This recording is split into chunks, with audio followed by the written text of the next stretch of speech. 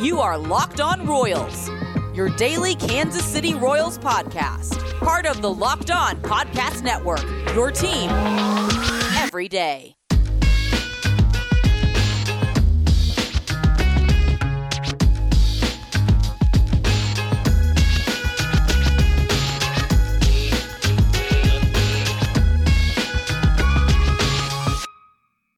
Let's get it going on the Locked On Royals podcast on the Locked On Podcast Network, your teams every day. I am your host, Rylan Stiles. You can follow me on Twitter at Rylan_Stiles. It's at RYLAN_STILAS. On today's show, we're going to talk about some Royals news from over the weekend, and also we have our World Series matchup set. I want to start with Kansas City, where really, they're a hotbed right now for teams searching for executives and managers. We'll start with Pedro Grifol, who seems to be a lead candidate for the Tigers' job to be the next Tigers manager. And this is not surprising to me. I was someone who was beating the drum for the Royals to hire Pedro Grifol last offseason when Ned Yost retired, although the writing was on the wall way before Ned Yost retired that they were just going to hand the job to Mike Matheny and go about their business. They were grooming Mike Matheny for a long time. I don't think that this season went bad with Mike Matheny. I don't think that he was a bad manager. I think that there was more upside, though, and more potential from Pedro Grifol. And, maybe Mike Matheny has truly learned some things, and it's hard to evaluate a manager without knowing the clear direction, right? They can say they want to win, but again, he doesn't have the talent around him to win. So without knowing for sure what the manager is going through in his mind, he can say he's trying to make the right moves to win, or he could be setting up a young guy in a different spot, trying to figure out what he has and doesn't have on the roster. So it's hard to hold many moves against him from this season. So we won't really get to evaluate Mike Matheny until Kansas City's actively trying to make the postseason, which won't be for a year or two. So the argument between Matheny and Pedro Grifol is one that will have to wait, because even if Grifol gets this job with Detroit's also not going to make the postseason for another year or two. But Pedro Grifol has been in the conversation for a lot of jobs recently, last year, this year. You would like to see him get one. I think he's going to be a great manager. I think he's going to be very analytically driven. I think he's a good clubhouse guy. From everything that you heard behind the scenes with Kansas City, he was a big factor in both staffs, both with Ned Yost and Mike Matheny, a big factor in decision-making. Some people would say that Pedro Grifol had as much, if not more, input than Ned Yost did in the moves that you make. Pedro Grifol is really trusted in this organization. It would not surprise me that he gets a job. To me, he is the Royals' Eric Bieniemy. I mean, it's not a matter of if, it's a matter of when. When is he going to get that next job? When is he going to get promoted? And hopefully for him, it's this offseason. Of course, it would be a big blow to Kansas City's, coaching staff, but for Pedro Grifol, you really hope that he can get this promotion. And if it's in Detroit, great. If it's somewhere else, also, that's great. This episode is brought to you by RockAuto.com. For all the parts your car will ever need, go to RockAuto.com and tell them Locked On sent you. So I would love if Pedro Grifol got the job in Detroit. I would also love if he got a job anywhere, because I was someone who wanted him to get the job in Kansas City. I think it'd be a great hire. I really do. Just a lot of the stuff that you hear behind the scenes. Of course, we won't really know for sure until he's actually the one making the call. But I think that he'll do a great job as a manager. And there's also reports of the Phillies wanting to tap into Dayton Moore's executive tree and to grow Dayton Moore's GM tree and to hire J.J.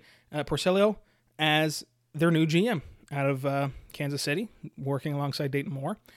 That's interesting to me, because I don't know if you would view Dayton Moore as a executive that you want to duplicate. It's nothing against Dayton Moore, but when you look at what's happening in Tampa Bay, when you look at what's happening in LA, when you look at what's happening all over the place, it just seems like there's better, quote-unquote, trees to pick from than Dayton Moore.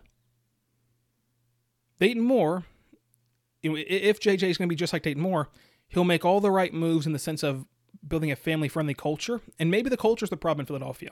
So maybe that'll be good. But as we talked about before, Dayton Moore sometimes struggles to make the hard move. For example, Salvador Perez. A more shrewd organization like Tampa Bay, who's in the World Series right now and is on a fantastic run of contending teams and playoff teams, would trade Salvador Perez this offseason. He's a fan favorite. He's an all-star. He's a gold glover. But his trade value, going on the wrong side of 30 as a catcher, is never going to be higher than it is right now. The return on investment will never be higher than it is right now. And you trade him and get back prospects that can help you replenish and help you continue to be good, rather than re-signing him and making him a lifelong Royal. They even traded Evan Longoria, who could have been a lifelong Ray, the only lifelong Ray, and a Hall of Famer as a Ray. I still think he goes in the Hall of Fame as a Ray if he gets in, but still, they made those tough calls. So it's all about what the organization views themselves as and what they want to do moving forward. And maybe Dayton Moore would feel more comfortable making the shrewd moves if he had a pocketbook like Philadelphia. Although the Phillies are backing down now off of spending money. They went from wanting to sign Machado and Harper to having signed Harper, and now they're almost refusing to sign JT Realmuto. So it's interesting that you would pick Dayton Moore as the GM to pick from. Pick his right-hand man. I will say that if you're trying to grow a farm system, I mean, Dayton Moore had a big impact in building the historic farm system that got you the 2015 World Series. Again, by now, the Rays have passed you by as one of the best farm systems ever. But at the time, whenever Hosmer and Moose and all those guys were on the farm, that was literally a historic farm system. It graded out higher than any of them before. It looked like it was set up forever. You were at one time what the Rays farm system is right now. What the Rays farm system was even 2 years ago. So he's proven that he can draft and make those decisions in the draft. And maybe that's what's most important to Philadelphia as they are locked into Bryce Harper. And if they re-sign Realmuto, they really take themselves out of most free agent conversations, even in a big market like Philadelphia. And I think that there is something to be said about building through the draft, especially in the next couple off seasons here, where owners are reluctant to spend money. I mean, you're looking at even the Yankees 2 days ago, admitting publicly they're not going to spend money because the Yankees do not have the backing. Okay, the Yankees organization, it's not a toy that they're playing with, the owners, the Steinbrenners. They're not playing with a toy. That's what the case is for most owners. Most owners make their money and make their revenue outside of baseball, and baseball for them is just like a little Xbox. It's like playing PS4. It's just something fun to do and something fun to have. It's like having a bike or having a motorboat or something like that. Having a yacht. It's nothing different. You just own a baseball team. You're that rich.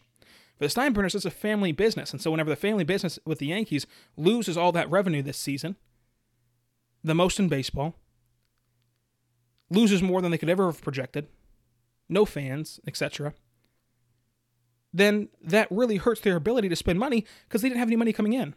You've got to have money coming in to have money going out. And it sounds crazy on the surface that the Yankees are struggling for money, but that's the case with these owners. You're seeing them back off of spending money now because of what happened this season. So maybe teams are viewing the draft as their option to improve, and if that's the case, Dayton Moore has proven he can draft. We'll see what this next core can do, this next crop of pitchers that is elevating him up and up and up the prospect pipeline.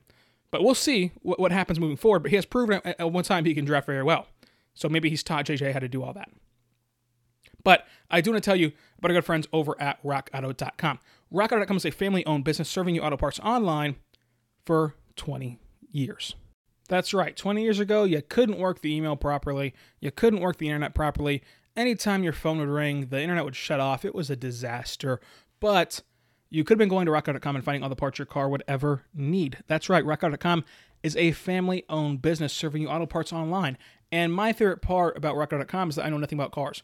And the fact is, I don't have to know anything about cars because I can just put my make, my model, my year, into their database, and they're only going to show me car parts that are compatible with my vehicle. So I'm not wasting money on parts I cannot use or parts I don't need, and that's a big help to me because otherwise I would have no idea how to differentiate what parts can work and what parts do not work for me. So go to rockauto.com for their amazing selection, their reliably low prices, all the parts your car will ever need. Tell them Locked On sent you in the How Did You Hear About Us box, and they'll know what to do from there. That is rockauto.com, and then tell them Locked On sent you in the How Did You Hear About Us box.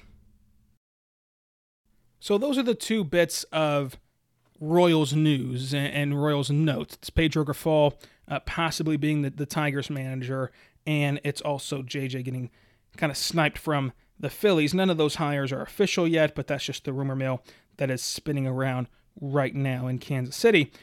And what's no longer a rumor is that Kansas City also signed Le'Veon Bell last week, and we saw the Chiefs running a ton yesterday against the Bills on their way to yet another victory over the Buffalo Bills last night. Pretty good game last night. You saw them running a ton, and I just couldn't help but imagine what it will be like whenever Andy Reid is not subbing in Darrell Williams, who I like, and Darwin Thompson, who I think is underrated, and really, if he had more touches, could truly elevate his game. I think Darwin Thompson's a special player and could be a special player, again, if given the touches that he has not gotten to this point. But now replace those two with subbing in Le'Veon Bell and asking Le'Veon Bell to not be the bell cow and taking that pressure off of him. And again, it's as simple as you're not going to stack the box against Kansas City. You just can't. I mean, you simply cannot stack the box against Kansas City, and that opens up the running game. It's part of the reason why some people, including myself, were kind of against drafting a running back in the first round, because the running game will come in this offense. If Mahomes and company do their job, the running game opens up automatically. You don't necessarily need to invest in a first-round running back. You don't need to use that investment as we're trying to cut costs and be cost-efficient as you re-sign Kelsey and you re-sign Mahomes and you re-sign Chris Jones and you try to re-sign Tyreek Hill later. You don't need to spend that investment, and the first-round pick is a young, controllable talent on the cheap while you're paying out the wazoo for these other players. You don't really need to spend that on a running back whenever the running back kind of gets schemed open and gets lanes presented to them just by the fact that you cannot stack the box against Kansas City. Now, Clyde Edwards-Helaire has been incredible. He has been awesome. And in fact, he's been better than I thought he was going to be. But that's just part of the reason why people didn't like the first-round pick. I think that it was justifiable because it's at 32. You're not like the Cowboys who spent a fourth overall pick on a running back. You spend at 32, and that's kind of the luxury of being a Super Bowl team.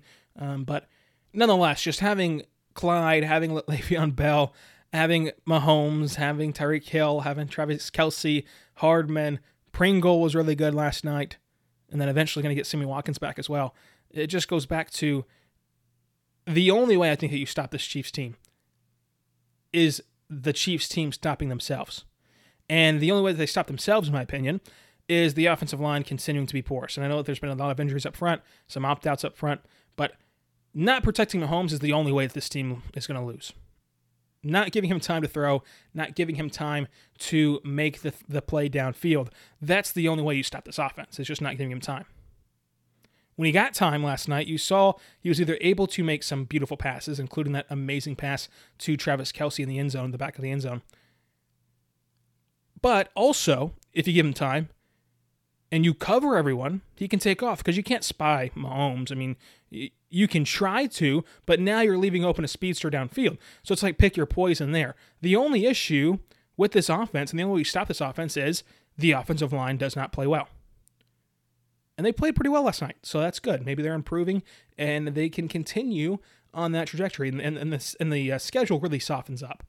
Right? You took care of business against the Ravens. You took care of business against the Bills. Those are two teams that could track you down for the number one overall seed, which is so important this year. It's the only seed with a bye week. But now your schedule opens up. It really does. I mean, you got the Broncos this week, who had an impressive win over New England last week, but still, you're going to take care of the Broncos.